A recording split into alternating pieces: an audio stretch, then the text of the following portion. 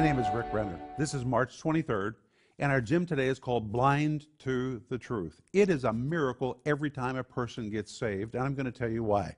Listen to this verse in 2 Corinthians chapter 4, verse 4, where Paul says, "The God of this world has blinded the minds of them that believe not." That word blinded tells us why it's a miracle when someone gets saved. Listen to what the word blinded means. The word blinded depicts a person who is unable to see.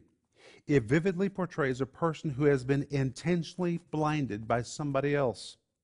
Someone has deliberately removed that person's eyes and permanently blinded him. He hasn't just lost his sight, he has no eyes to see. He has no eyes to see. And that is why it is impossible for a sinner to get saved by himself.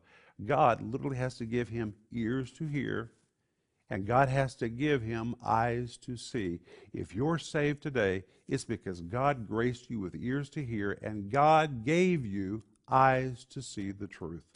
That is the grace of God that brought us to the wonderful place of salvation in our lives. That's what I want you to think about today.